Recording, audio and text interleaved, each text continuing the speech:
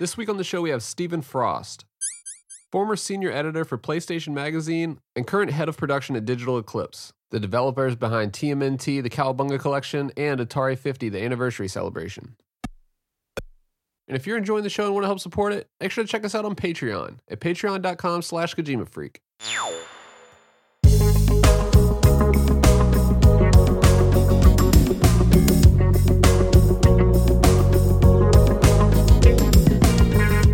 Hey, I'm Fingers. Yo, it's Apache Smash. Hey everyone, this is Days Ahead.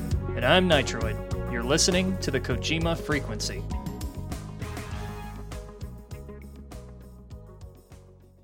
All right, well, Steven, thanks first off for joining us. We really appreciate you taking the time to sit down and talk to us about everything that you've been up to. We've got a lot to talk about here on our notes, but you know, you've been recently involved in the TMNT Cowabunga Collection and the Atari 50, the Anniversary Celebration. I mean, these are two collections of old school games that I see as like the shining example of like how we should be doing these collections, not just throwing a couple ROMs on a disc, and then at the beginning of the thing when you start it up, you choose which game you play, and then you know that's it. But like you guys are definitely going the extra mile, and just the passion is really you can see it, in the end product.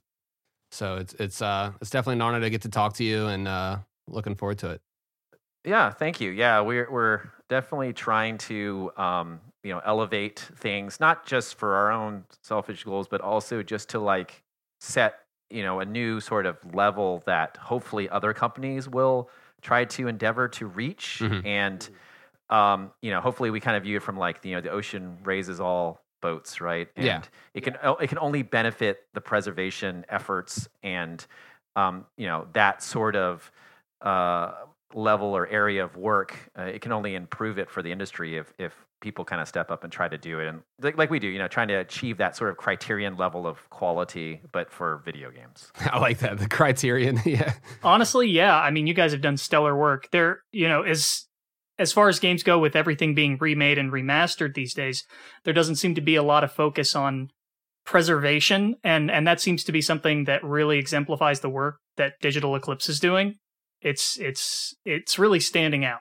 Well, cool. Yeah, thank you. Appreciate it. Yeah, it's a lot of hard work, which is why I think a lot of people don't try to go that deep down the rabbit hole. But we love it, and I think that the reception to it is showing that the public is interested in more of that stuff. So we want to continue trying to do it.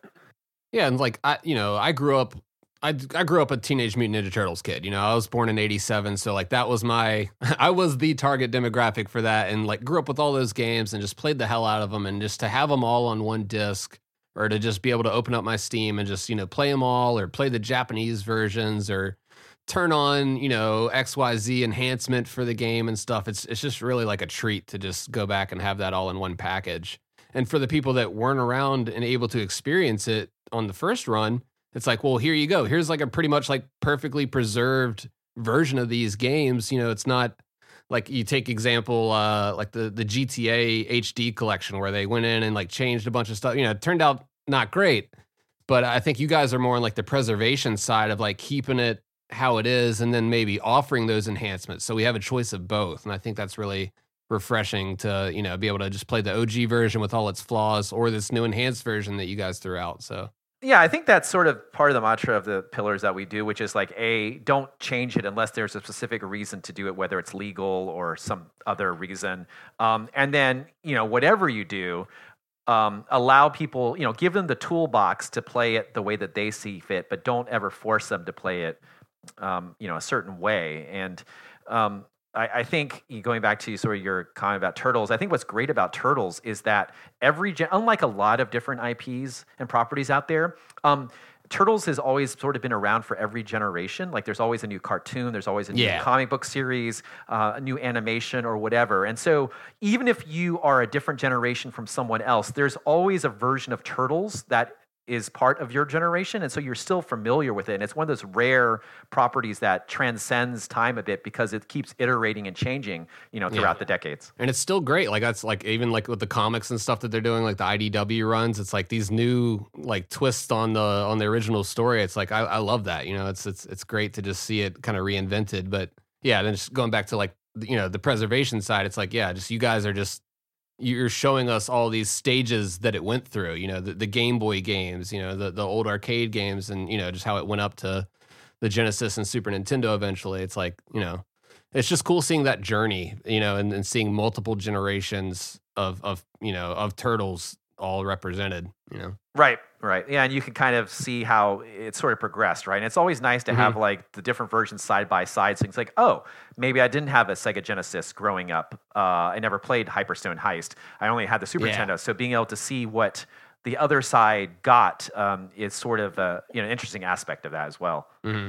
Yeah, and to assume that they're the same games, like most of the people, it's like, no, like you take like Aladdin, for example, like those were two completely different games for Sega Genesis and Super Nintendo. So yeah, it's definitely a lot of differences out there between. Yeah, exactly. And that was another release I worked on in, some years back, was that Disney release. So yeah, just finally, we only recently the last year or two got finally the Capcom, the Super Nintendo version added to it, which is cool to have that juxtaposition as far as being able to compare how drastically different the Super Nintendo Capcom game is versus the Virgin Genesis game. The other thing that really makes it stand out is that a lot of the times with these sort of re-releases, they sort of get piecemealed out. But this collection, it's a collection. It's got pretty much every single Ninja Turtle game I grew up with, and that sort of is another thing that shows up in a lot of the releases that you guys do. Going back to what you said about having to make changes in terms of like legal or content concerns or anything along those lines. I mean, how difficult is it to sort of get all of these things together in a way that you can say, okay, now we've got the green light where we can put them all together and do what we want and put it out there? Yeah, it can be tough. And Turtles was one particular one where there's a lot of groups involved. And, Konami are such great partners, especially the producer that we have over there, Charles. He's phenomenal. And we worked with him on Yu-Gi-Oh! In the past, too, because we used to do the Konami Yu-Gi-Oh! Games, which is, not a preservation thing, but just a very, a different kind of game. But we had the partnership with Konami and the trust with Konami. And so they spent a ton of time, even before they kind of reached out to us officially, they had to do a lot of legwork as far as clearances of those games and the music as much as they can and the current IP holders. So there was a lot of just time investment and legal clearances that was done before we even kind of came, into the picture. And so fortunately, once we got there, we were able to focus on what we need to do and work on it outside of some clearances here and there, because obviously anytime you create new artwork, which we did, or add new music or add this or that, you still have to get clearances through all the different IP holders.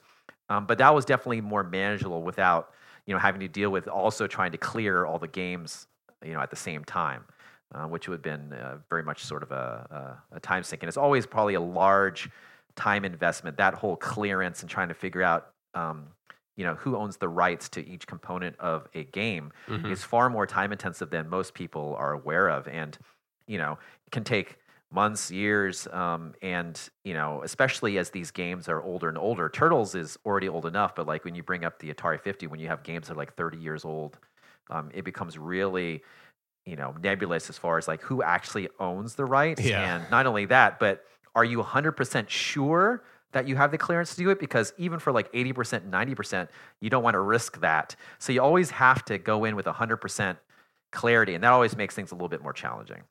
And it's not just the games either. It's, in these collections, you've included marketing materials, commercials, etc., and I imagine that's got a lot of difficulty to it as well.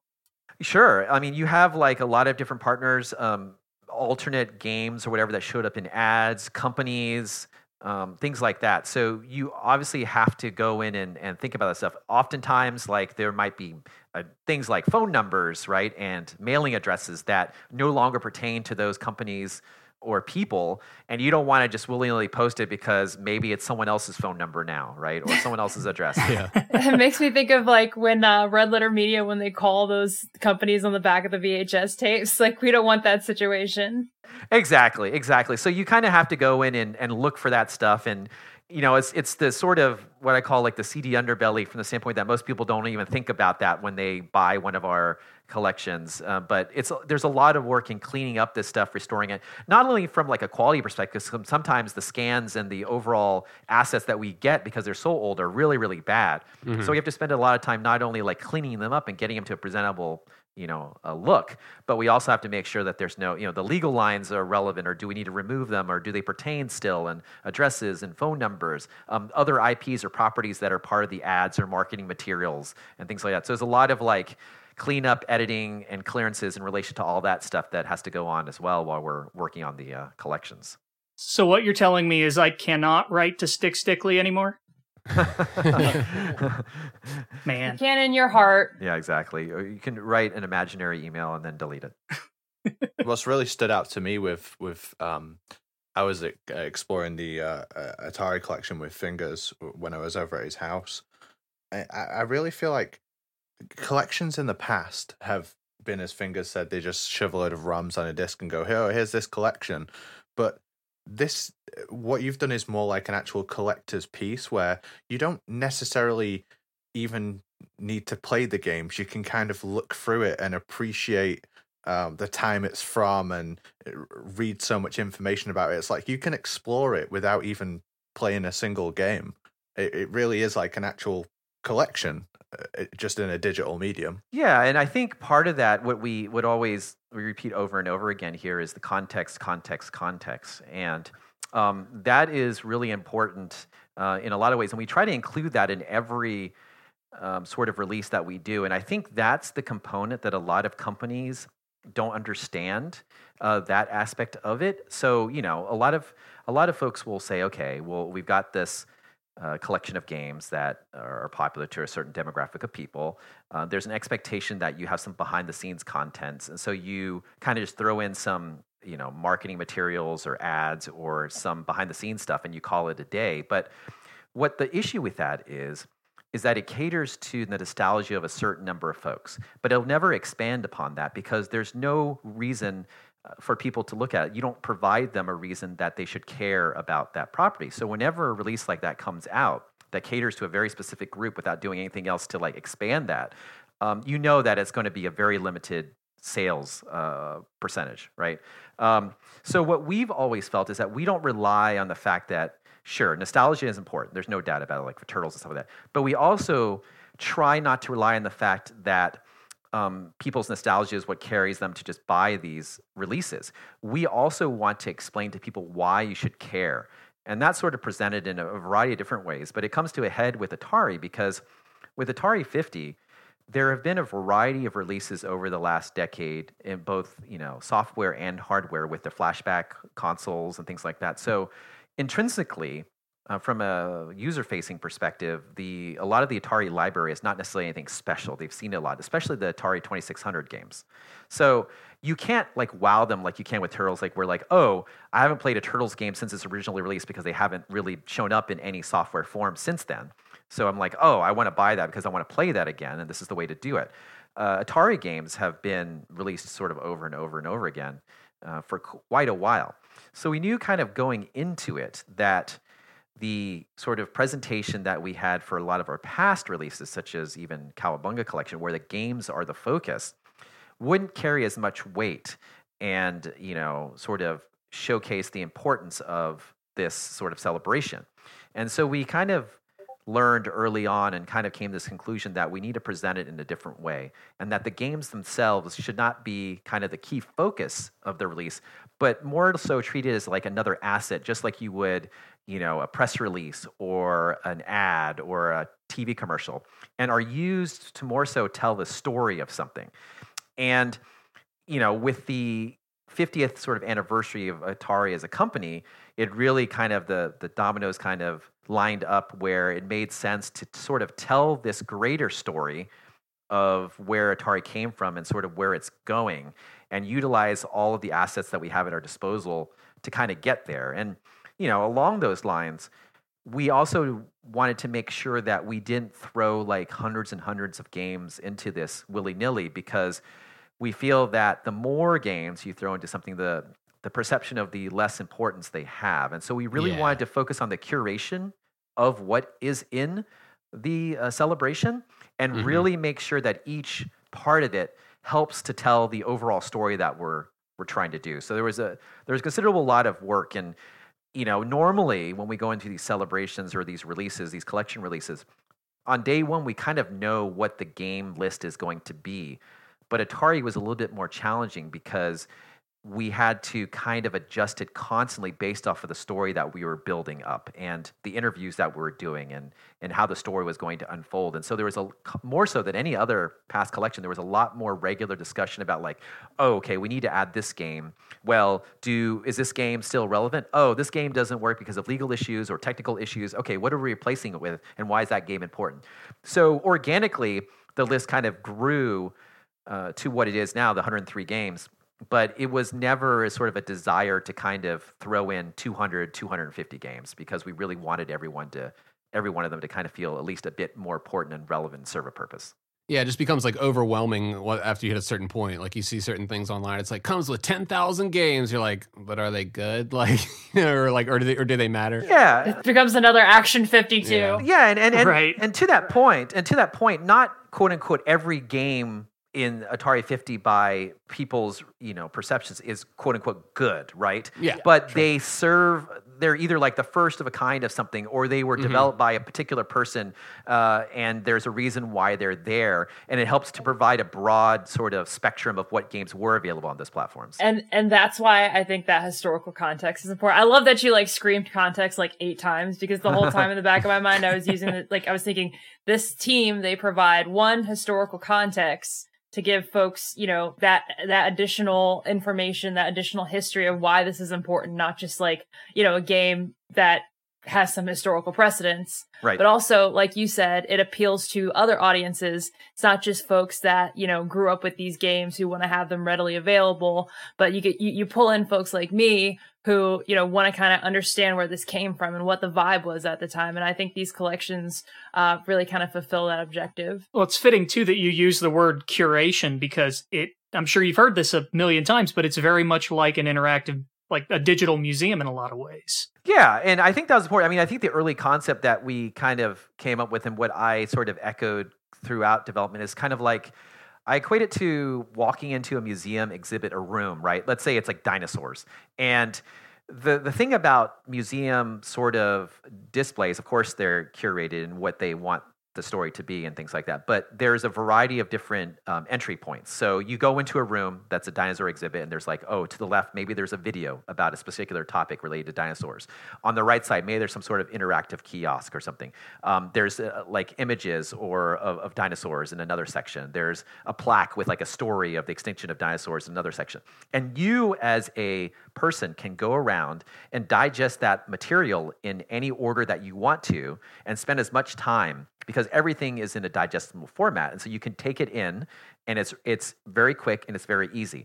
So we kind of took that as a general example and kind of try to apply it to every aspect of Atari 50, which is why sort of for the first time, it is designed to allow you to jump around very easily in the timelines, to jump to a game after you've read about it, play it for like even 10 seconds, and then jump back to the timeline. In past collections, you had to back out and go to a different mode, right? If you wanted to play something, then you have to back out and go back to the museum. And there's specific reasons why we build those ways. But it was really important for this collection that everything be very snappy, very digestible, allow you to skip around and read about the things that you want to. And then if you want to check out the game, even if it's like for a minute, 2 minutes, you can, and then just jump back to the timeline. Yeah, I see what you mean. It's like it's different with the Cowabunga collection. It's like the games are all in one section, and then you can go over to like here's all the extras and the material, like and here's all the stuff. But it's like it's in a separate section. So yeah, but with the Atari collection, it's definitely just like streamlined as hell. Like I love that timeline how you guys have it set up, and then you can just you can pick an era. You've got the eras to begin with. If you're just interested in a certain time.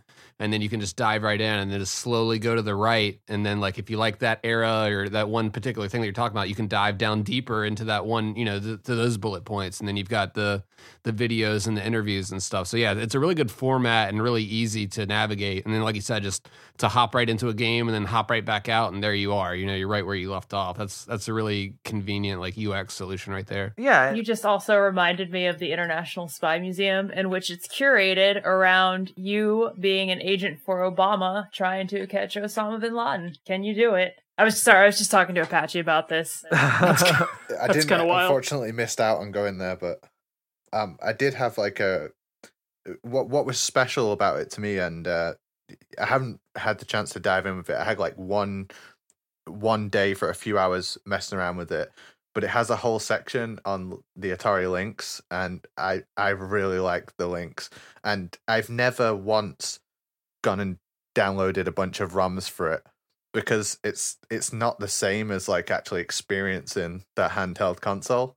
Right. And when I played it on the collection, and you have like, the interviews and the guys who like love it, like I'm not going to say I love it as much as them, but I really do like the Atari Lynx, and seeing these guys just like nerd out about the Lynx, and then you get to play on one, it's just a totally different experience from just getting some crap ROMs and playing the Lynx sounds out your PC. I can't help but think of Gran Turismo when I look at this, because there's that same sort of like passionate attention to detail and care taken with presenting every single element, sort of how they present every single car. There's like a similar underlying philosophy between this and Gran Turismo, I think. Yeah, I mean, it's we definitely wanted to treat everything as importance, and obviously the UI design went through a lot of iterations, but the interesting aspect of that is that we were really, and I've said this before, we were really nervous about how it's designed and going out into the world, because it could be perceived as too different. Like, someone, especially people who are fans of our past releases, going into them like, where are the games? Like, why can't I, why aren't the games the forefront? So I personally, I don't know members of the team, but I was sort of personally kind of a little bit nervous. Like, are people going to get what we're trying to accomplish? And because it is a drastic change. And I was worried up to the last minute, but fortunately, like, the sort of early reviews came in, and people who got the game early, and they're like, oh, they got it, right? They understood, and they echoed in their reviews what we think in our brains as we're doing this. And it was so like wonderful, such a wonderful feeling, because we then said, okay, what we did was the right direction. But there's no doubt, there was certainly many moments where I was personally like, I don't know, is this too extreme of a difference? Like it's like very much more of like a documentary and an interactive, from an interactive standpoint. And are people going to get it? So I'm glad they did. And even then, you've got that one button at the front that's just like, and here's your game list if you want that. Like, so like for those people, it's like, okay, just dive right in. Here's the whole list. Like, have at it. It is true. Yeah. I'm going to take advantage of this segue, because Nitroid mentioned Gran Turismo, and then you mentioned sort of critics and journalists and how they interpreted things. And I just want to say this. I was looking at your resume while writing some of these notes, and like, I grew up on PSM, and I remember like wanting to be like the girl Chris Slate. So it is such a weird experience actually talking to somebody who worked there. And we've brought up the magazine a few times in the context of this show. Particularly a lot of the covers. I'll never forget the super gruff James Sunderland and the bikini, the swimsuit bikini months. And I'm sorry, I just needed to pop off on that. Well, thank you. And it's awesome to be able to talk to somebody from that staff, since it was such a big part of my childhood. Yeah, PSM ruled. Oh, it's so funny that I'm talking about a big part of my childhood being like Chung Lee in a bikini and like fucking James Sunderland like with a gun, like getting his shirt torn off. I don't know. Well, those old game covers hit different back in the 90s. Yeah, they were fucking awesome. yeah, it was very different. I mean, thank you. I mean, I appreciate that. That's wonderful that you got enjoyment. Like, to this day, that those years were probably still are the best, of my career. Not that I haven't had a very enjoyable video game related career, but that was like me and friends hanging out, playing games and talking about them. Right. And you could feel that. I mean, even as a kid, I could sort of feel that vibe. Like, it was just a bunch of friends gathering in putting their thoughts and presenting that to the world. But sorry, go ahead and continue. Oh yeah, no worries. But thank you for that. That's awesome. Given your career and what you do at Digital Eclipse now, can you sort of walk us through like what is a head of production exactly? Like what does your job entail? What's your day-to-day like? Right. So I am slightly different from a lot of other companies from the standpoint that like traditionally head production kind of like steps away a bit from the actual being a producer on games, and generally tries to get all the obstacles and get all the processes in place and fix all the problems to make things easier for the producers in general, so that they can help drive the projects and get those at a good place, right, to a good quality and on time and things like that. But I still sort of love getting my hands dirty in the games. Since I started, I came in at Digital Eclipse. I was brought in to do Street Fighter because I'm a big fighting game fan, and it's kind of like I just love this nostalgic kind of looking back. And a lot of these games I've been lucky enough were all things that I loved growing up, right, and all resonated with me. Yeah. And I've been passionate about. And I think that's the sort of the key thing here that I really, really love is that a lot of companies who, not all, but a lot of companies, like they'll release these sort of nostalgic collections because they know that there's sort of a fan interest in it. But intrinsically, the people who work on them, it's just a project. Like they don't necessarily care about the IP or things like that. What's been amazing about Digital Eclipse, and especially Atari, is that like there's always been a large part of the teams that are sort of intimately in love with those particular IPs and are very passionate. And I think what that helps with is that organically people are just generally put forth even more effort than they normally would because they love the material, right? Mm. And so just naturally you get better quality out of it. You get a better release. And what was amazing about Atari, that even more so than the other properties, is that literally every single person who worked on Atari 50 was really passionate about some aspect of Atari. There wasn't a single person. So every component, like every discipline and everything, loved Atari and wanted to make not only Atari, but Atari fans proud of what we were doing. And so I think you see that in all aspects. But going back to your thing, like what I generally do now is I still am the main producer in a lot of these releases, not everything. Like last year, I helped finish up Cowabunga. I helped a bit on Garbage Pail Kids, which was a smaller release, and then Atari 50 was the big one. This year, we have way more releases than last year, like considerably more.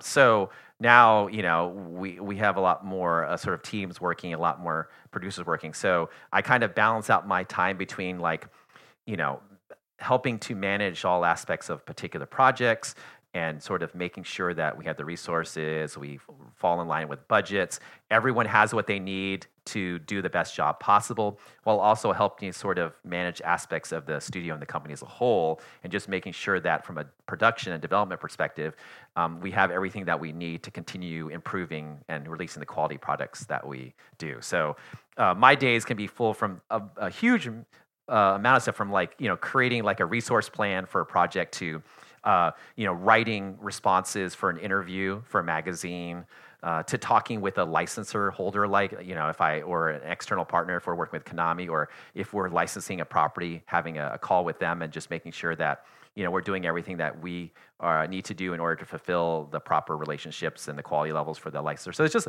a huge barrage of stuff. Ordering development equipment, like everything you can think of, that is part of a project I try to get my fingers in, because I've always personally viewed that the more that you understand about all the parts of the machine, the better as a video game developer you are. So I spend a lot of time trying to understand how the different disciplines work and how I can improve their efficiency and their desire to and love for the work and things like that. And so I learn a lot through that. So that's kind of a nugget of a variety of things I work on. Sounds like you really you bat for your team there. What do you find is like the toughest element of sort of developing this or producing this? Like you mentioned that you go through all these sort of negotiations between like Konami, developers, any sort of folks that you have to get rights from. Like what has been sort of in your experience, what is sort of the toughest task? What is the thing that you see it on your project, man? You see it on your Kanban board and you're just like, oh shit. Like what is that for you? So there's two things on the very different sides. So the number one thing, especially like in a project like Atari, is like, the time investment in trying to get legal clearances or what we can include and what we can't. It takes a lot of time, and one of the consistent comments that people might have for Atari 50 is like, "Oh, I wish there was more like third-party stuff. I wish there was more like Activision stuff, things like that," which is understandable. But we just didn't have time from that perspective. We had so many larger things to tackle, a new sort of interface. We either built or integrated all the emulators that we utilize for Atari 50 are either new to our engine or built from scratch, from the ground up, like the Jaguar.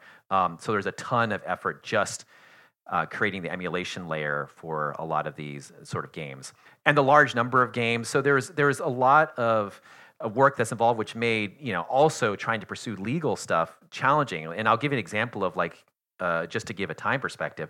I attempted to work with an external company to get legal clearance for a single screenshot and a paragraph of text. Jesus. And I spent 2 months. Oh man. I spent 2 months trying to get that cleared, and I still couldn't get it cleared. Oh my God. So I only shared that as an example so people out there understand how much time investment there is to try to actively pursuing a clearance for certain things, especially if they're very old, decades old, because what you come across, and we came across this, is that you come across people or companies that think they own the rights to something, but they don't, and vice versa, people who don't think they own the rights to something, but actually they do. Mm-hmm. Where have we heard this before recently? Right. So so legal clearances are always kind of tough and challenging and a huge time sink and very stressful in that you want to include as much as you can, and you have to hedge your bets. Like, do you feel 100% confident? Do you feel 80% confident? Right? Because oftentimes it's up to your judgment in some way. So that's one side that's always kind of challenging and problematic from a game development perspective. The other side, which I guess is a good problem to have, is the pursuit of quality. And everyone's like cheesy, like, oh, pursuit of quality. But like, when do you stop? Like, where, how long do you keep going, right? Before the return on investment and the time is sort of not worth it, right? And you battle this is a producer problem, as I give insight into this, where like everyone on the team wants to put forth as much quality and fix as much stuff and add as much stuff as they can. But you also know that you have to get this game out. It has to get out, and it has to be within a certain time constraint and budget constraint and other challenges that are put in place at the start of a project, right? Mm-hmm. And so there is this fine balance of juggling of like, well, obviously you want to put the best foot forward as you can. You want to present this in the best way possible. But, when can you close the book on it? Right? Is there a lot of risk of feature creep with a project like this? It is, yeah, but just in general in the pursuit of quality, right? Because people a lot of times, and we've kind of gotten used to this because a lot of our best features come at the very last, the 11th hour, right? So we've kind of gotten comfortable with dealing about it. From a production perspective, it's very nervous. You become very nervous because the deadline is fastly looming, and you don't know if you're going to be able to do it. And I'll give 2 examples of that. The first one from Cowabunga Collection were the interactive strategy guides that everyone sort of loves in that, which are the Nintendo Power style sort of strategy guides for each individual game. That was an idea that came up at the very, very last minute, right? We're all fans of that era of magazines. We love the whole idea of laying down on your living room experience. Like, you've got a game that you're playing, you got the manual out, you got a magazine out with a strategy guide, and that's a happy place. And we want to try to replicate that as possible. But, going into the magazine side of stuff, we quickly found that it involved all the different disciplines. It wasn't just 1 or 2 disciplines, because we had an artist that had to make the new artwork for the strategy guide, and that has to be approved, right? So there's timetables with that.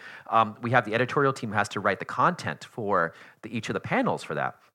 we have engineering who has to now implement a new feature in the game along with support for the watch movies so that you can push a button and play the watch movies in the strategy guides. So that's there, right? And then I have to come in and I'm placing like the camera positions, coordinates for when you jump around the strategy guide. And that's just, so there's all of these elements that come together at the last minute, but everyone really in a united way felt it was very important to have, right? So that's definitely a large feature creep. It's a sort of a scary thing, but everyone was very united. We kind of pitched it to Konami, and they felt, yeah, this is a good risk to have, and so we doubled down and we went and did it. And I'm glad we did because people really resonated with that, and they loved it. And we hear it all the time in the reviews and people's feedback on it. So that was a classic case of like, yes, it's worth doubling down. And so you always have this end thing where like, oh, I just thought of this idea, or oh, I just thought of this idea. Sometimes, you have to add it post-launch, like at the very end of Atari 50, a couple of engineers said like, you know what, we should really add touch control to this because we hadn't really thought about it as something that would make sense to do. But in our pursuit of trying to get the controls as accurate as possible or provide a variety of options for players to control these Atari games, touch made sense. And so we worked on that for a post, day one patch to add support for the Switch screen and for the touchpad on the PlayStation. And then we didn't want to leave Xbox people out, and so we came up with a 3D printed controller thing that you snap over an Xbox controller that you can turn into a paddle, right? So we're always kind of thinking about this stuff. And so it's a little bit, like I said, from a production perspective, it makes you really nervous and it's stuff. But we've kind of gotten accustomed and comfortable with dealing with that because, like I said, a lot of our great ideas or our biggest ideas come at that 11th hour, and so we try not to say no to it because odds are it's a net positive in the end, and it adds to the positive reception of the projects. I love that you guys are like providing the STL files for people to just print out. It's like, look, just print out a little paddle thing for all these paddle games, and there you go. Like that's awesome. I need to hit up my 3D printer buddy and be like, hey, I need a paddle. Yeah, that's sort of the thing. Like it's a little cheesy, but we really want to try to replicate the original experience as much as we can. So however that is, whether it's touch or like a bunch of parameters to adjust the analog sensitivity and how you set it up for the games, or a 3D printed thing, whatever it sort of takes, we really want to be able to provide that to the player. And I think that is, we're kind of going back to like, everyone is so in love with like what Atari means to them and things like that. So every discipline and every person who works on the team wants to add those things because they're obvious improvements to the experience and quality of life stuff that people will appreciate. Mm-hmm. But you kind of have to balance that out with actually, getting a project done. Yeah, I love that you guys added like recently in the patch update, like you guys added the dip switches and stuff like that for people to even go in and like customize these games even more. And then, from the get-go, you've had the different scan line options, and just like the quick save and the rewind, the sprite flicker, like you can have that on it. Like it's so customizable to where you can say like, no, I don't want all the old stuff that used to happen, or like, no, give me all that NES slowdown, please. Like, it's really cool to just to have that available. Yeah, it goes to the thing that I was saying earlier, where like we want to provide the toolbox, and we'll give you a variety of ways to play this game, but feel free to choose how you sort of want to play it. And I think that's really important. We don't want to force feed any particular path. We want people to kind of enjoy the experience as they see fit. Do y'all think that's how the International Spy Museum feels about their like catching Osama mission? Like, we don't want you to feel pressured about catching Osama. We want you to have a good time. Just play it your way. Yeah. Exactly. I really wish I went now. His talk about the scan lines, dip switches, enhancements, things like that, it sort of dovetails into what I wanted to ask, which I've seen on your website. There's sort of a mention of what's called the Eclipse engine. I don't know if that's something you can talk about in much detail, but I was kind of curious about what that, what is sort of, what are the standout features of that engine? What does that enable you to do that other approaches might not let you as easily? Yeah, so I think what it allows us to kind of do, and this is the big part of preservation, is that when we build emulators or we build them, so we have this layer. I guess you call it the Eclipse engine or whatever you want to call it, but it's this interface that the emulators hook to, that connect to and communicate with. It controls all of the I/O, so like the controller stuff and how it does the audio and video and what it outputs and things like that. And What's good about it is that, especially in relation to emulators, is that they're built in what we call sort of black box situation. So the emulators themselves are kind of agnostic per platform. So once you sort of have that working and emulator working and it's hooked up to our sort of kind of quote unquote engine layer, it'll work on any system. And what's great about that is that then technically, if a new platform comes out or things like you want to re-release something, the goal is to have sort of minimal work needed in order to be able to bring that those emulators to another platform. We did it sort of with Turtles because, like, Xbox Series X and PlayStation 5 were new platforms that Turtles came on that we hadn't done before, and so the time investment to get those working is minimal compared to a lot of other internal engines and things like that. And so I kind of equate it to the classic example, or our noble goal is like when a new home video format comes out, right? DVD, Blu-ray, 4K, Blu-ray, etc. You will always see the reissue of like Casablanca and Godfather. Like there would never be a generation where those classic movies didn't exist, right? Yeah. So they're always being remastered and done. But we don't really have that from a game perspective, which is why we lose so many games to history, right? Oh God, this is starting to sound so familiar. Sorry, keep going. Because there's no. We talk about this a lot. Right. Because there's no easy way from game engine to game engine to like port it, right? Easily from continuously forward all the time and without a lot of effort, right? And so people aren't going to want to spend the time and resources unless there's an intrinsic reason why to do that.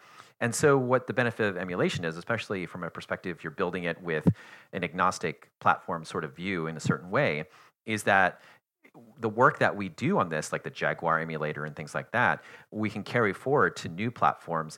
And then if Atari were to say, 3 years from now, hey, we'd like you to release Atari 50 on these new platforms with these new features, the amount of work in it would be far less, right? We could probably get on there very quickly. And hopefully that approach gets people to think more about like re-releasing some of this stuff a bit more frequently. It doesn't have to be over and over again. Like I don't think anyone needs to have Atari 50 released every year for the next 10 years. But the point is that like a few years from now, when there's a desire to do it again, it's not as much work. And I think that's part of what we want to do for preservation is like try to design this system and our sort of engine layer with the emulators to make it as easy as possible for us to not only jump forward to a new generation of consoles and more easily kind of bring these games to those platforms, but also let's say a publisher comes to us and like, here was a platform that was like, you guys released other games for it like 4 years ago. Can you go back and add this version of it? And we can because, we can just go back and sort of do that. There'll be some sort of challenges because of SDKs and things like that. But in general, it'd be a much easier thing to do than most typical situations.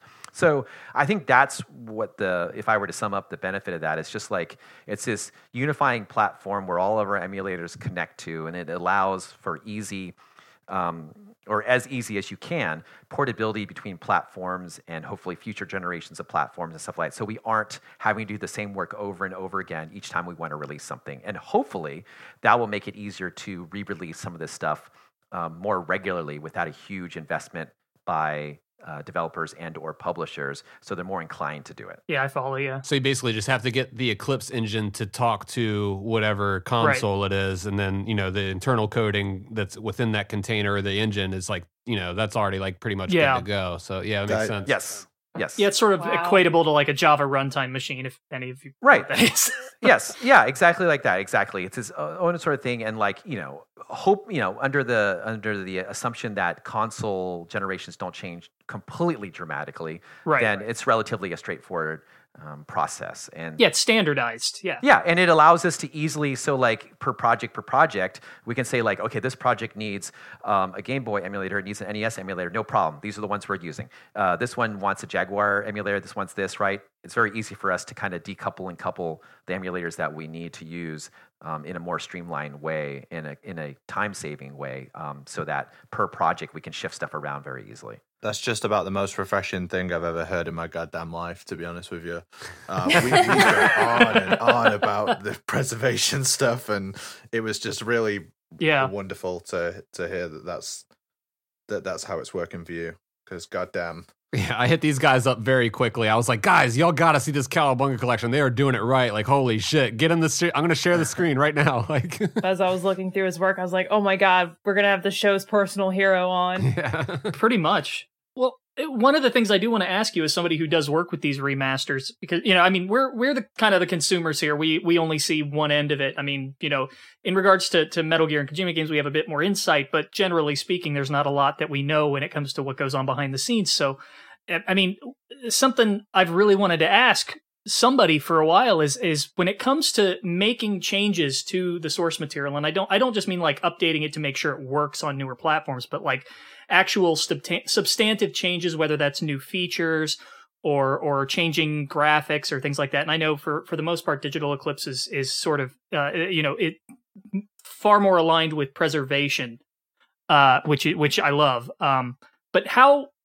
Let me quit dancing around it. How do you make the decision of like, this is what we want to change versus this is what we want to leave alone? What is that thought process like? Right. So there's two general sort of ways to approach it. One is obviously from a legal / publish. If it's a work for hire situation, publisher request for some particular reason. Maybe it's like a political issue, maybe it's a branding issue, maybe it's a legal issue or something like that.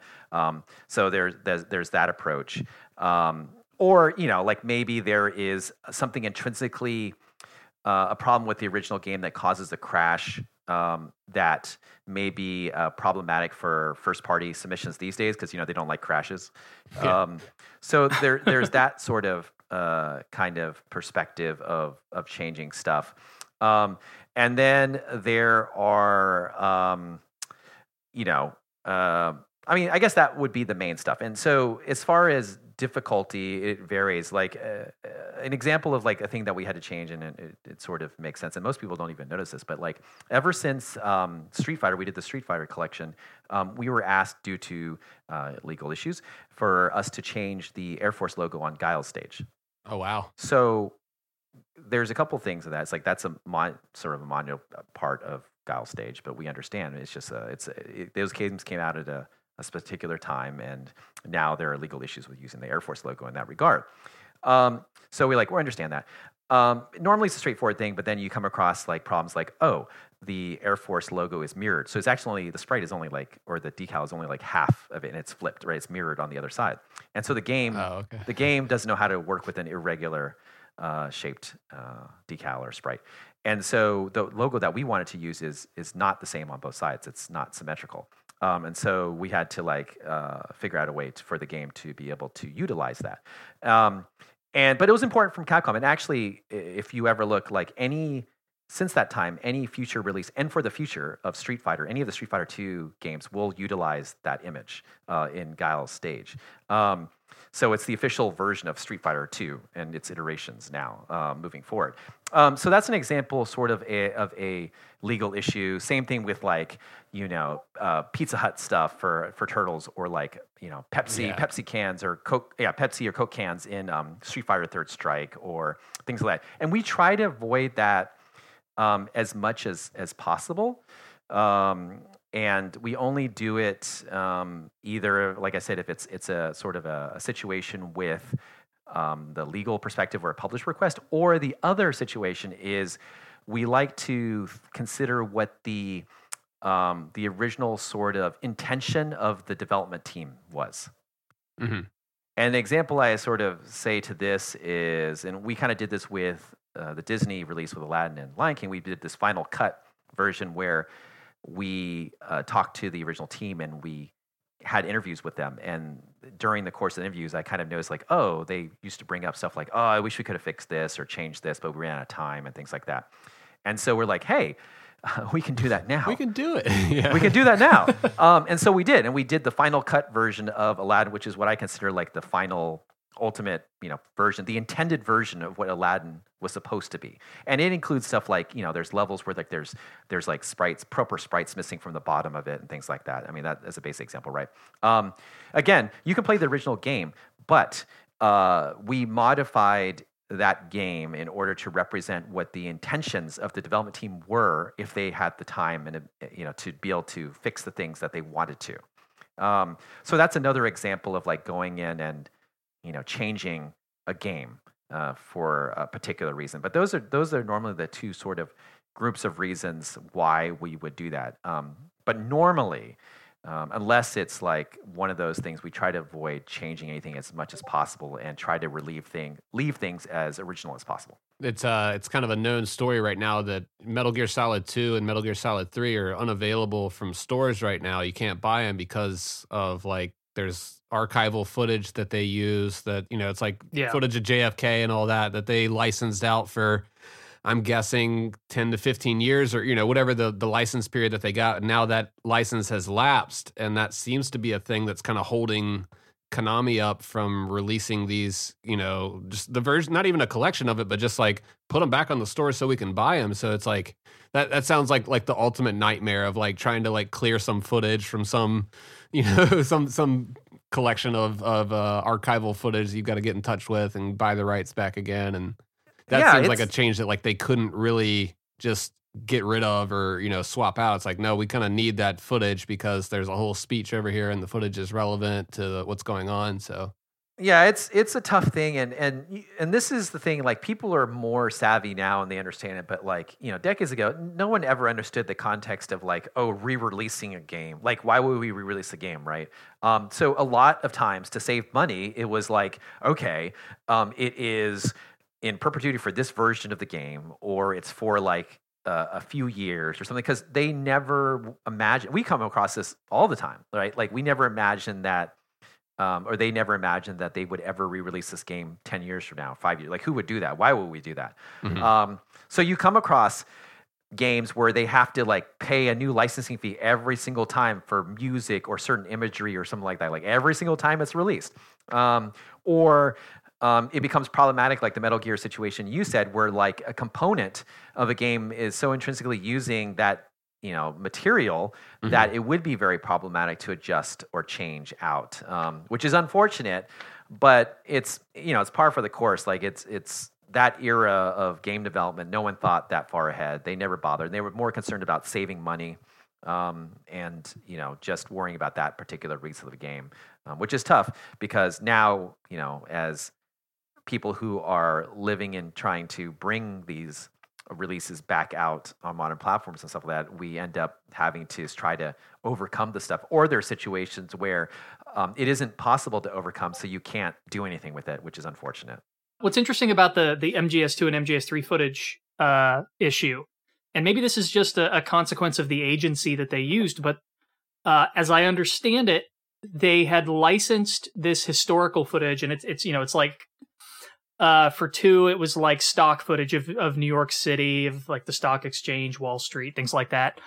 I think they had like some footage from the New Year's celebration on in the year 2000. MGS3 was a bunch of Cold War footage. They had like footage of JFK, Gorbachev, things like that. But they had licensed it for 10 years initially, and then again when the HD collection came out, for another 10 years. And it's funny because it was like to the day for when the game's released. And then again, to the day for when they were pulled from storefronts. They're like exactly 10 years. Right. Yeah, that's an unfortunate sort of aspect, but it's probably, again, trying to figure out like how much money do you want to spend? Like, do we want to do this for perpetuity or like 20 years, 30 years? And sometimes too, like maybe people get greedy or licensors get greedy or whoever it is, and they're like, oh, this is a known, like originally it wasn't as known of a franchise or a property, but now maybe it is, and so they want their money, right? And it becomes cost prohibitive to do a much longer time frame or things like that, which is what you see. And I think you see that a bit more now as people, external folks who aren't necessarily traditionally involved in games are coming more into games and being involved in that because it's such a large industry and money making, that sort of their expectations for how much they can charge for licensing something is completely out of whack with what normal expectations are in the industry. So I think there's a bit of a learning curve there too. Yeah, that's the business. You figure out your oof sound is getting viewed by billions of people, and all of a sudden I you was want just money. thinking of that. Yeah, that's exactly right. So it's I mean it's just education people, like, especially bigger companies who are, like I said, who aren't part of the game space, and they just don't know to what scope or scale these things are, and it's hard to it's hard to explain, like, we do these sort of collections, we're not GTA, right, or whatever, right? Like, we're trying to license some music, and our licensing music for a collection is very different from Rockstar licensing a music track for GTA. So but to a lot of these companies, it's exactly the same. Like, they don't understand the difference, right? So isn't it some like just Japanese company that's just leasing out? At least we looked on that one clip, Nitro, didn't we? Like, and they're not cheap. Yeah, it's Amana Images. It's pricey. Yeah, I get it. It's definitely pricey to lease these things out and get them for a little bit. So it sucks that like it either got lapsed like unintentionally, like someone forgot to recheck back in on it, or you would think that like a corporation that size would be on top of that type of thing, or they plan to let it expire to then repurchase it at a later date so they can then extend that 10 years out. Like I don't know where they're at. I don't even know if it's either of those though, because I mean, you got to think with Metal Gear sort of being in hibernation in a lot of ways. I mean, yeah, you could buy these games, but how many people actually were doing it? Is it worth it to put that money into renewing a license for another 10 years when you're, basically trickling out sales on the PlayStation network? Yeah. On the PS3 essentially. I mean, it's where's the incentive there? So I mean, that's where you get into speculation about, are they going to do a remaster? Would it make more sense to do that if they're going to go through the trouble? Because they did say they were going to return them to sale, but it's been about 6 months. So, who knows what's going on. Right.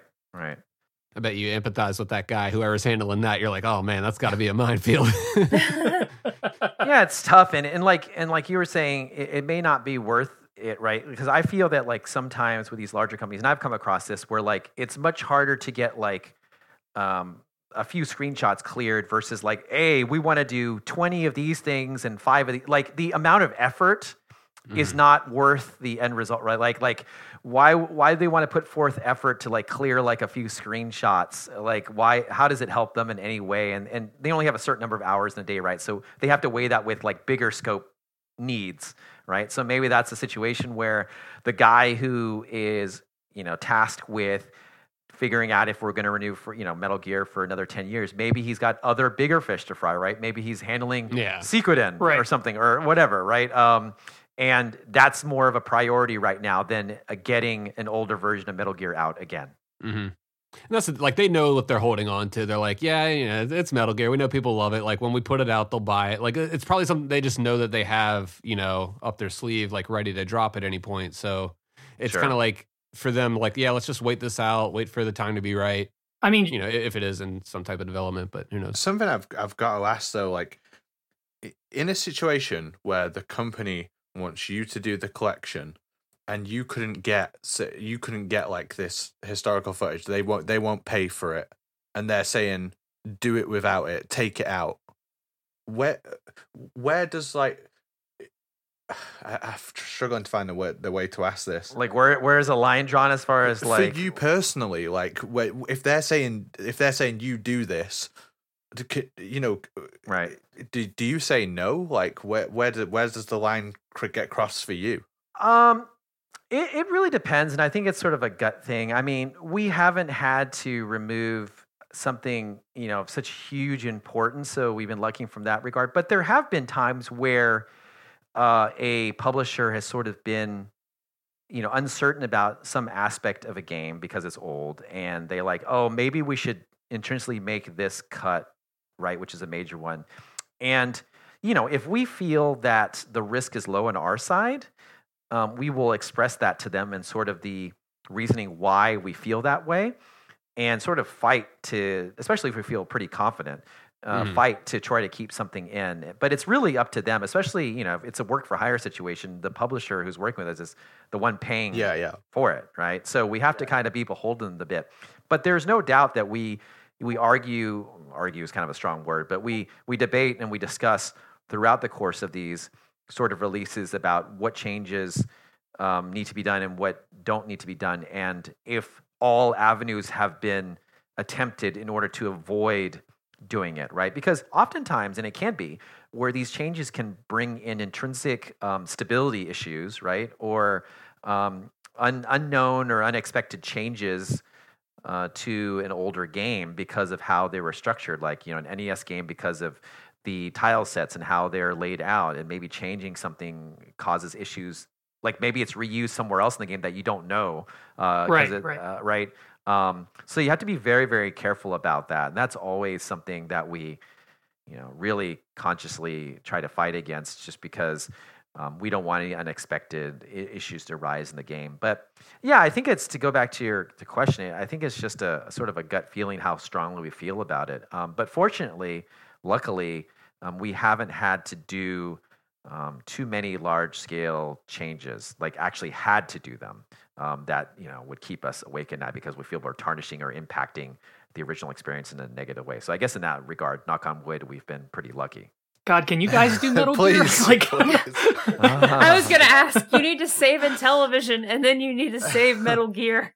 You're our only hope, We're Steven. dying here. That's a lot. That's been like the number one thing said, is like every time I'm sitting there showing these guys any of the collections or whatever, and I'm just like, man, imagine this, but for Metal Gear. Like, we wouldn't even have to go to like the PS2 era. It's just like everything PS1 and prior to that, throw in the MSX games, the NES games, throw in Ghost Babel, because sure, why not? But like, and then all this extra stuff. I mean, like, we're sitting there just like drooling over the thought of like, man, Digital Eclipse would knock that out of the park. Not trying to get any answers or anything out of you. I know you wouldn't be able to talk about that even if you were involved in a project, but it would be awesome if you guys could, you got Konami's number. I mean, you could hit them up, but yeah.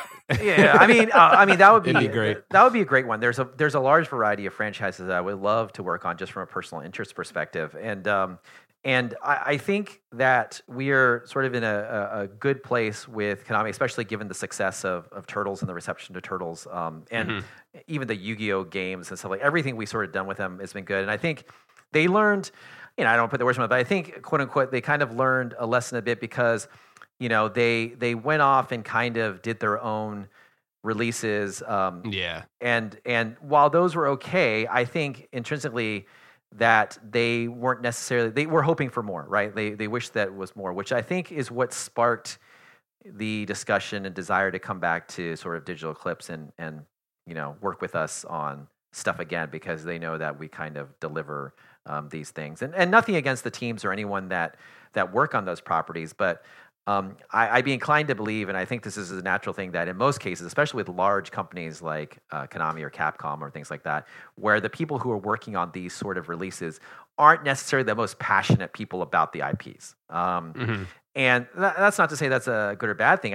They can certainly do still a great job. But I think I've learned in my years here at Digital Eclipse that there's this intrinsic and quantifiable sort of extra kind of magical quality that you get when the people who are involved in the project are inherently like fans of it. It just cannot be faked. It can't be faked. Like, it's so obvious when a real passion is there. Yeah. So hopefully, like I said, I feel that our relationship with Konami is really good right now, and I'm sure that we would love to work with them on future stuff. What that stuff is, I don't know yet. But we're always in constant conversation with a lot of these companies, and it's more about timing and things like that. And especially now, knock on wood, we're a lot busier now too. So finding the time to squeeze in all the stuff that we want to do, as well as other people, has been challenging. But I think that's a good problem to have, because now we're actively working on things that we also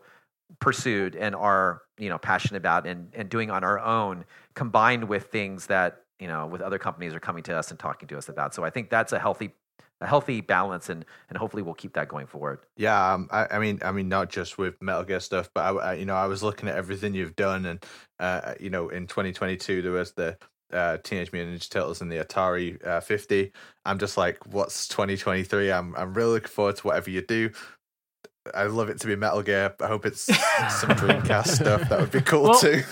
Well, let me ask you this. I mean, speaking personally and not as an employee of Digital Eclipse, what would be your sort of dream collection? There's a variety of things. So there's two that one is like a silly idea that never happened, but it's just like percolating in my brain, and I think would be a fun collection to do. And then one's like more of like a semi-realistic one that I'd love to work on and pursue. So the first one is kind of like this whimsical kind of collection that features the sort of one-hit wonder mascot games from like the like 16, like. Oh, I know what you're talking about. Yes. So it's like all those like the era of the acrobats and even though like some of them have come back like James Pond has sort of come back through Kickstarter, but like James Pond, yes. like the McKids, the Noid, like all of that stuff. Yeah. As people were sort of gosh, trying to have their own answer to their own mascot, right? After Mario. It was like the mascot games. Yeah, right. Yep. Yeah. The mascot games. I think that would be really fun and kind of be like an enjoyable experience to kind of play through these and see how they evolve through the years and how, the whole licensing aspect and That's components such a like good that. idea. I think that's like a proof of concept of like video game art history there, just kind of showing the historical context of we've joked on this class about one of us one day being a professor for a video game art history course at a community college where we just kind of go over like, okay, this was the era where like third person over the shoulder shooting started. It was the catalyst was Resident Evil 4, and what you just described, like the platformer like mascot era, like that is what we want to evoke. But your iteration of it is way more interesting. So that's one side where it'd be really difficult to get the rights for all of it. I mean, it'd just be a mad, it'd be crazy too. Yeah, they're scattered out. Yeah, clusterfuck. I would even like all the way through PlayStation, like Pepsi Man, I'd love to include and all that stuff, right? Oh, but man. so that's one side. That's the whimsical kind of never going to happen side. The other side, just because I worked at Sega for almost a decade, I love Sega. I like fighting games and stuff like that. I'd love just selfishly to create a Saturn fighting game collection. That has all the Virtua Fighters and all the with multiplayer and rollback. Yeah, all that. God. Yeah, like stuff like it'd be kind of fun, right? Fighting Vipers and Fighters Megamix and all that stuff. I would love as a cool sort of neat bundled up collection together. Like I would love to be able to release that to people and have fun with. So that's something that like, oh yeah, I'd love to definitely work on that. I don't know if that will sort of ever happen, but those are sort of two examples of like one more serious and one more like sort of like, haha, that would be cool.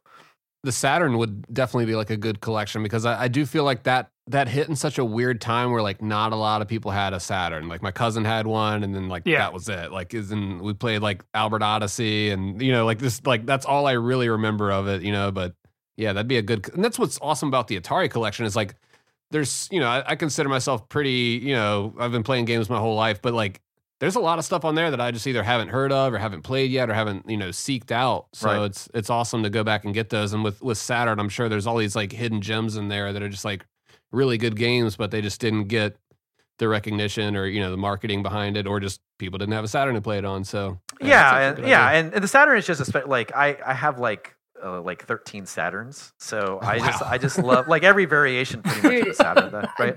So how many copies of Snatcher do you have? Oh, actually, that's the one I don't have. I have a repo of Snatcher, but I do have 2 Panzer Dragoon sagas. There you go. Oh hell yeah, I love it. I've been playing that on Switch. I wish that would get a re-release. That's all. It's all. No, Saga. Oh, Saga. Not, Got it. Yeah. Yeah, not the remakes of the original Panzer Dragoon, but like. Though a Panzer Dragoon collection would be kind of cool, but yeah. So, but I have a lot. I have a lot of the pricier Saturn stuff, but I don't have Snatcher and I don't have Daytona Netlink Edition. The really super expensive. But I have a lot of still sealed because when I left Sega, they kind of cleared house. Like I felt bad at the time because when Sega moved from San Francisco to Southern California, they were giving away a lot of stuff to employees, and so I grabbed a lot of the stuff. So I have boxes and boxes and boxes of like Sega stuff that I snatched up and grabbed. A weird mixture of stuff like style guides for Eternal Champions and things like that, right? Or more about stuff and things like that. So I used to love that game. Yeah. But. I've always kind of loved the Saturn. I kind of play a lot because it's one of those quirky systems, right? Yeah. It's kind of like the Jaguar in some ways because of the complexity of it and things like that. But it's such a phenomenal 2D fighting game system, which is a genre that I really love. So it kind of hits both points for me. Yeah, that system, it was like a powerhouse 2D console, but it had like pseudo 3D, if I'm remembering right. It wasn't quite true 3D, so developers had to get creative with how they showed 3D spaces. It was something like that. I don't remember exactly. Yeah, it wasn't, the 3D was sort of added on as kind of like to compete with the PlayStation, right? It was sort of a hacked on sort of thing, and there are a variety of games that do handle it pretty well.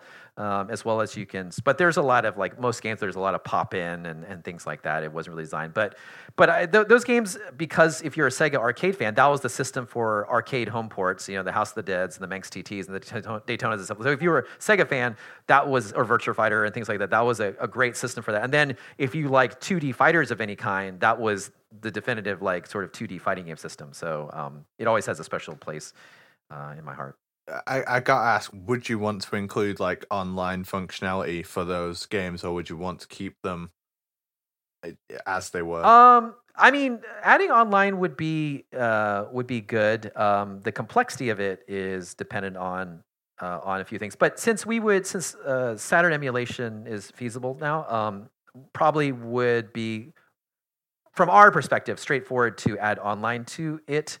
Though it is more so than most people think, like adding online to emulated games is actually quite difficult. People think that it's very simple or straightforward, but it's actually quite difficult because these games were never designed to support online. So yeah, like with the Cowabunga collection, you've got multiple games that are SNES, and it's like, well, now you can play and fight online with these people with and some games work better than others, and like when you have, especially with the systems, like if you have like 2 players, 3 players, it's pretty good. Once you get beyond that with emulation, it gets really difficult. Which is why it's more challenging than like a game that's built from the scratch up with online and like a modern game, right? Which is why, like, we try to do it where we can, but in some cases it's so, the amount of time investment to try to get it working properly is very tough because, like, can you imagine, like, the games were never intended for that, right? And you have to think about simple things that most people don't think about, like in Turtles, if you and I are playing and then you just decide to like leave the game, in a different state. Normally, your other turtle would just be standing there, just doing nothing, and you wouldn't be able to progress. And so we have to go in and implement a system where, when we detect a disconnect, we kill the turtle, so that a single player can keep going. So these things that like people don't really think about inherently, that we have to kind of figure out solutions for within the parameters of the original games to make it work. That we have to tackle all the time. So it's those little things that add up in relation to online and trying to fix these problems and find solutions for stuff that was never meant to happen in the first place. And that's going to be like a different nightmare per game because it's because they're different. Like they're different things. Like like some games like were, especially with Turtles, like you can go into a single player experience, and for some games it's okay because you can start a 2-player game with just 1 player and it works fine. But other games like you have to either start a single player or a 2-player, and if you start 2-player, it expects 2 players. But the thing with Turtles, the Cowabunga collection, is that you can join it at any time.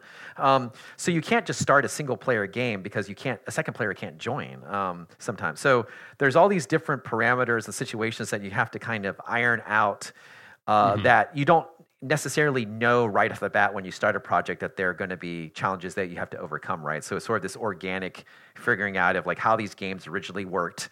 What is the most straightforward way to do what you need to do without like causing stability or other issues with these games, right? So there's a lot of like, there's a lot of challenges with like, messing around with certain memory addresses or sprite sheets and things like that. And you have to go in with like, gloves on because you don't want to like tip the house of cards, right? That causes unintended effects. Good luck with this hypothetical game.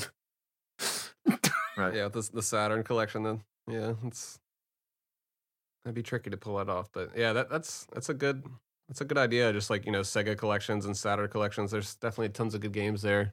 Yeah, I'd like to see a Toe Jam and Earl collection myself, but yeah, and it was my first project. Actually, ironically, when I started at Sega, my first project was the Sega Genesis collection, which I worked on with what would become Digital Eclipse. I mean, it was the Digital Eclipse group. So actually, my first job as a Sega producer was working with what is basically Digital Eclipse. So it's kind of full circle now that I work at Digital Eclipse, and so maybe actually full circle would be working with Sega, at something at Digital Eclipse. So maybe one day. See if you can get them to re-release Snatcher. Re-release Snatcher. It's got too much. Yeah. It's got too much like text for people these days. I think you know what I mean. No. Oh, those darn kids. People don't want to read their games. They just want Marvel quips, apparently. Oh, jeez, yeah. We kind of, a little bit of an admission here. We sort of perused through your Instagram, and you've got kind of an insane game collection. Dude, I it sucks because it's like, I saw your collection, I loved it, I said, oh, this is an amazing plethora of food and retro shit, and then I noticed a majority of it was PSPs. I was like, oh my god, I just made myself feel old. Why? PSP is retro now. Holy fucking shit. Yeah, all that stuff. Yeah, I have a lot of. I mean, I have probably like 10 PSPs, but there's just intrinsic hardware that I loved and hacking. Like I kind of like I went through my phase, and I still collect games, but I've always been sort of more of like a console hardware guy. So I have a lot of games, but I'm like nowadays with different options, stuff like that. Getting the physical of stuff is I've gotten everything that I kind of really want to have, quite honestly, and so that joy of like going out and finding deals on games and stuff is kind of lost its luster. But I'm always looking for like still variations of hardware, and now I've kind of gone through and I've been like taking all of my Nintendo handhelds and replacing them with IPS screens. So I just did a GBSP recently. So I've been slowly going through like my Game Gears, my GBAs, and my Wonder Swans and all that stuff, and just kind of incrementally like adding new screens and batteries and speakers to them as a little side hobby. So that's so rad. Just upgrading them. Yeah, exactly. Because I love something intrinsically about the original hardware. Like there's just something magical for me. So I spend a lot of time like, how can I get visuals out of these original hardware that is the best, right? So I'm like very like anal about that sort of stuff. But then I also like as a side hobby, like, oh, how can I modify these things, right, in certain ways, or replace the optical drives with optical drive emulators and other things like that. So that's sort of my new kind of pastime now. I'm so scared to like take a screwdriver to anything that I own and like crack it open. So mad respect on that. It happens. It's like really cool to see. It happens. Like the other day, I was one of the GBASP IPS screen was crooked slightly, and it really annoyed me. I didn't think it was going to originally. It really annoyed me, so I tried to like straighten it, and then I cracked the glass. So I had to order another replacement screen, and I just replaced that recently. So it happens. It's annoying because it's like a $40, $50 screen, right? But it doesn't happen a ton. So I still kind of continue doing it as kind of a neat little thing, like new cases, replacement cases and stuff like that. So yeah. You've got me beat on PSPs. I've only got 3. I need to send you my PSP. I would give my left leg to play Dark Resurrection again from my bed. Oh yeah, the PSPs and the Vita. Well, honestly, like a Vita is so easy to hack, and the PSP emulation is so good on a Vita. Like it actually even brings up the PSP like user interface and everything like that. It's so good. Like you don't even have to have a PSP anymore. Really, like a Vita will do everything for you. Plus, you get that second analog stick. Yep. I mean, I still love the PSP. I love PSP Go's. The PSP Go, I think, is really cool as well, and things like that. But I have a lot of handhelds. But yeah, the PSP and the Vita are, I had a lot of fun times with them, and I continue to play them. I still love playing old hardware. Like last night, I was sitting in bed playing Metroid Fusion on my GBSP. So yes, I love it. So I still do that stuff, and I think it harkens back to like. Why I love handhelds. And this actually correlates to Atari 50 too, and this is a weird thing, but there's something intrinsically wonderful about older games, especially like the 2600, older handheld games, because they're very simplified experiences. You can't mask gameplay with like fancy videos all the time or like visual effects or things, things like that. The minute-to-minute gameplay, especially the early heydays of Atari and the gaming industry, the minute-to-minute gameplay had to be really good because you had to fill in the rest with imagination. And if the minute-to-minute gameplay wasn't good, then you'd move on to something else. It wouldn't retain your attention. So there's not only from a historical perspective, it's very interesting, and the ability to create something like Atari 50 is awesome. But from a game developer sort of perspective, playing those games and understanding what made them kind of unique and special with blocks, right? Like little blocks for the most part. And the design that went into it really informs your thought process and decisions later on, is like when you're working on other games, right? Original games and things like that. So I always feel that there's something magical and great. And I suggest to everyone to go back and play older games and see how they were designed and how they worked, because like I said, there's no trickery there. Like the core gameplay had to be good. And I think sometimes we lose track of that nowadays when you can hide it behind stuff. Smoke and mirrors for the most part. So I think as an industry as a whole, I think you can learn a lot from that. Yeah, this latest batch of games is really, we've kind of jokingly called them walkie-talkies, because it's just like, well, yep, here we go. And what was the other term that you said, Days? Yeah, what was that? I found a new one. Icon janitor, where you clean up all the icons on the map. You're just, sweeping the map for everything. And it's like, the most fun I've had recently with a game was when I downloaded Vampire Survivors, and it's just like, it's like the gameplay loop is so tight and so like rewarding in that game that it's like, I'm good. Like this little pixel guy on here he's fine. I don't need him in 4K. Yeah, and that's the thing. Like that game kind of gets that addiction, like that loop, right? And it's great. Like visually, it's not the most impressive thing ever. Yeah, sure. But the moment to moment, it hits all the right dopamine things, and you're like, apparently the guy that worked on that game like used to work on casino games too, so he's like tapped into the psychology of like ding ding ding, green light, like shiny thing. So and I kind of saw, I was playing, I was like, oh, this was definitely designed by somebody that used to have casino experience. But it's just fun. I mean, like it's a good game, and that's like, I mostly get excited when I see some new form of retro game come out. Like there's the other company, I think it's Joy Masher. They just put out a game recently that's like this new version of like a 2D Strider, but it's new. So it plays like this old school game. Let's see, they released Blazing Chrome. Oh, I know Blazing Chrome, yeah. But yeah, I get your point, and that's the thing that that was a lot of fun with Atari 50 is that we got to make those new games, so like Vector Sector and Quadratang and stuff, and like I think it was really cool because we don't normally get those opportunities to take the interest and the passion for the subject matter, which is Atari, and then let the team members kind of go off. And Jeremy really was enamored and loved like sort of that vector based arcade stuff that Atari did, in the early days of the arcade. And so he took that and made Vector Sector, and that was his sort of homage to that, right? And Mike loves combat/tank and wanted to do like sort of a modern couch kind of fun experience that captured that aspect of combat and tank. So we have Quadratang. And so it was a neat, why I think Atari 50 was really cool is that Atari was open to us also kind of creating our own experiences to supplement the history of Atari, and I think that's where a lot of the team members had a lot of fun as well. Yeah, I figured out that game. It's called Vengeful Guardian Moonrider. But yeah, it's basically just like a new version of Strider, and then like their previous game was Blazing Chrome, and it was just like, hey, what if we did like a modern take on 2D Contra? And it's still pixel art, and it's still got that like same feel of like I'm playing a Super Nintendo game, but it just came out last week, and it's got all these improvements. And it's like that's the stuff I'm really like excited to play these days.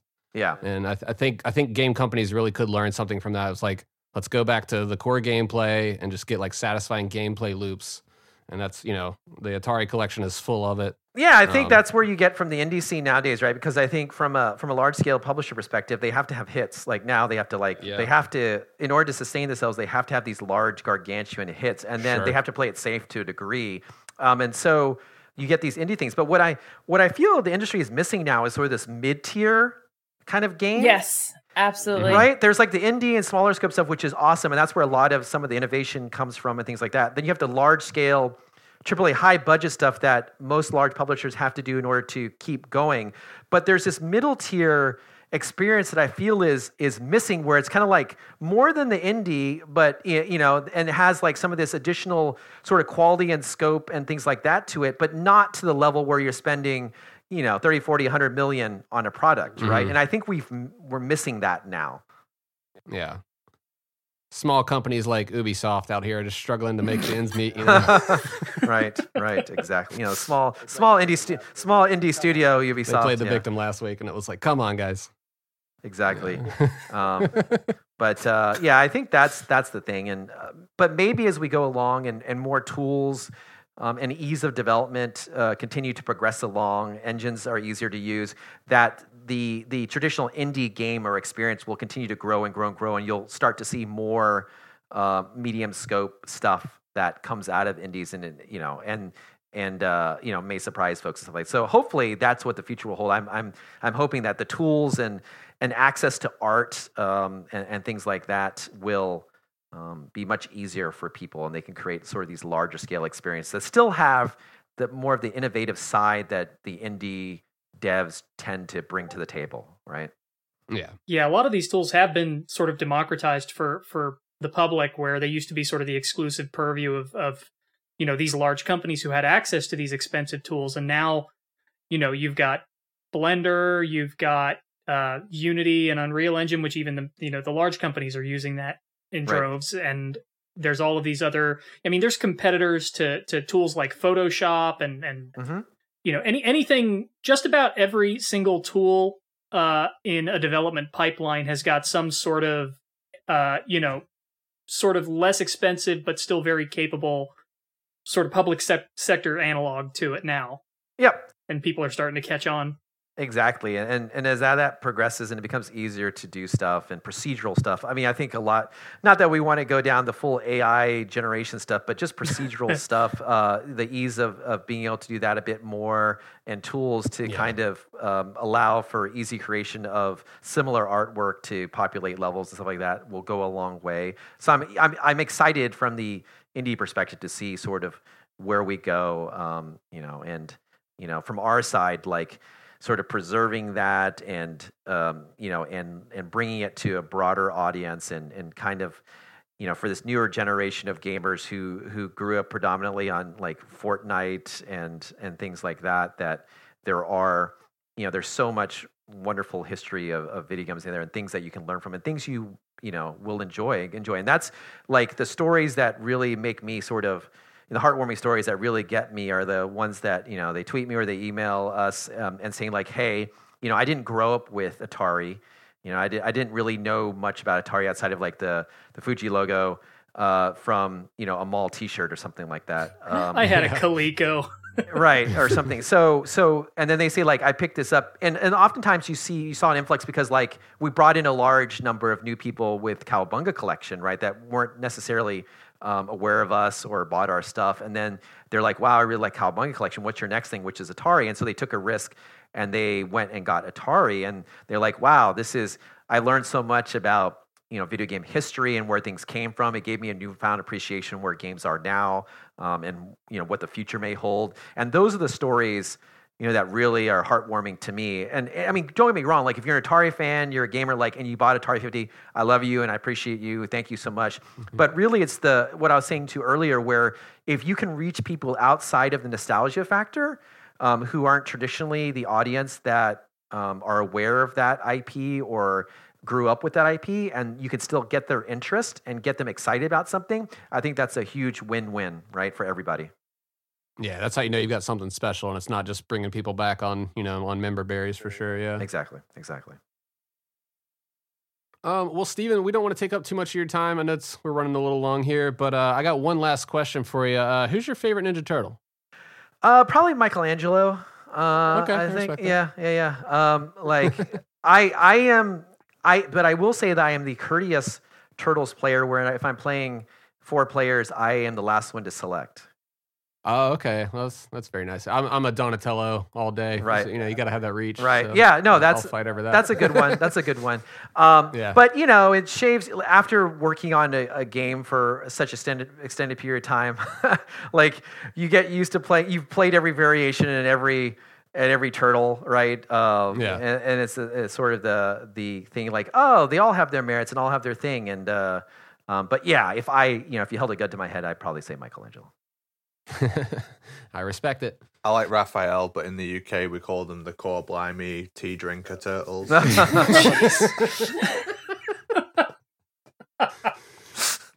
Oh, well, yeah, Steven, if you want to plug your sites and where people can follow you on social media and where to follow Digital Eclipse. Sure. Go ahead with that. Yeah, Digital Eclipse, obviously we are at digitaleclipse.com. On Twitter, we're at Digital Eclipse. I'm Frostman007 because I'm a big James Bond fan, so I had to add 007 to the last part of my Twitter handle. And you can easily find us on Facebook. Pretty much every social platform by just typing in Digital Eclipse. We're pretty easy to find, but our main sort of outlet is Twitter still these days. So feel free to follow us. Come to the website and sign up our newsletter. We have been known to provide or send free games, original games to people who sign up for our newsletter. We've done it 3 times, so we may continue that trend in the near future. So we have been, we've done 3 sort of what we call Digital Eclipse arcade releases for the different holidays. So we did Thanksgiving, we did Halloween, and we did Christmas. So they're just these fun little, trying to capture kind of old school arcade experience, but new games that we choose someone at the company to kind of go off and create. And we try to send that out to people who follow our newsletter. So if you're so inclined and are interested in something like that, you can go to the digitaleclipse.com website and sign up there. And you may get something in the near future. And we promise not to send out too many newsletters, so don't worry about that. Awesome. All right. Well, yeah, thank you so much for coming on. We really appreciate it. And it's been a great time talking, and we're definitely all looking forward to what Digital Eclipse is working on next. I mean, if the previous entries are any standard, and like you guys are constantly raising the bar, so it's I bet you guys will outdo what you're already doing. So yeah, just looking forward to it. Yeah, thank you. Yes, definitely. We have a lot more stuff coming out in this year across a variety of different things. So I just equate it to we have Turtle sort of stuff, and we have Atari 50 sort of stuff, and so we'll continue down those roads, as well as maybe exploring other different paths as well. So definitely excited to see where 2023 takes us, and hopefully everyone will hang around and see that as well.